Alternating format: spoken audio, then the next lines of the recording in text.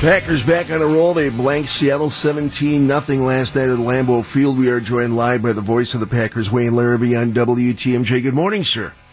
Good morning, Gene. How you doing? I am doing great, and so are the Green Bay Packers with Aaron Rodgers back behind center. But that defense, that's what everybody's buzzing about, it seems, this morning. Anytime you pitch a shutout in the NFL, it's quite the accomplishment with these high-powered offenses. And granted, Russell Wilson's coming back after an injury, but still, to blank the Seahawks, wow. Yeah, and Gene, the thing that was most impressive was the coverage downfield. A lot of those sacks, and Russell Wilson is the best in the business at buying time and manipulating the pocket and that type of thing. But the coverage downfield was spectacular. The two receivers, DK Metcalf and Tyler Lockett, those guys are two of the best in the business, and they were basically shut down yesterday. And in fact, it got so frustrating for Metcalf that he got into a sparring match with several Packers, threw a punch and got thrown out of the game late in the contest. So, the coverage downfield was really impressive in that game. And they're doing it without Jair Alexander. Now, Wayne, the injuries kind of continuing to pile up for the Packers. Rashawn Gary goes out. Aaron Jones goes out. Which one of those losses, if they're out for significant time, do you think will be most impactful? Who are they going to miss the most? The pass rusher. There's no question about that. Not that Jones is not important. He is. But A.J. Dillon is there to take up the slack. They lost two pass rushers yesterday. Whitney Merciless, a bicep injury, and he was just starting to come on in this defense and had a sack in the game.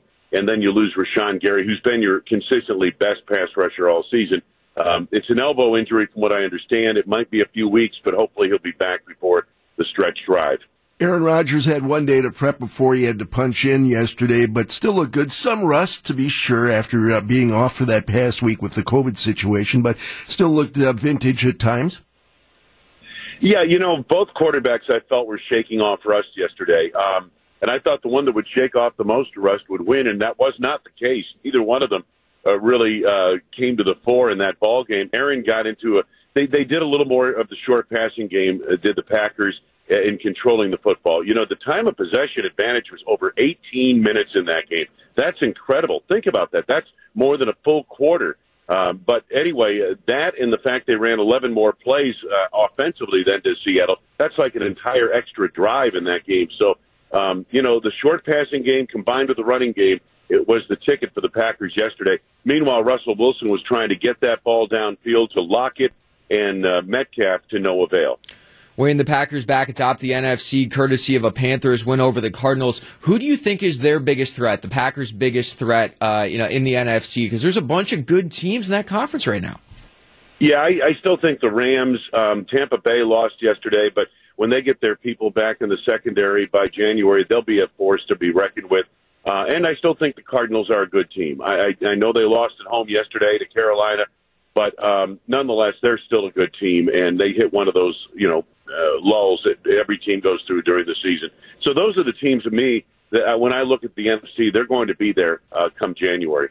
Last thing for you, Wayne, how do the Packers clean up this field goal operation? Another miss yesterday. Well, I thought the operation was fine. It looked to me like everything was clean. I think Mason, we started that ball off to the right side. Based on what he was reading with the winds in Lambeau Field, he expected the breeze to move that back inside that right upright, and it never did. So just one of those situations. Voice of the Packers, Wayne Larrivee, joins us live after every Packers game here on WTMJ. We'll talk again Friday ahead of the Vikings game, sir, so thank you much. Yeah. Sounds good, guys. Looking forward to it.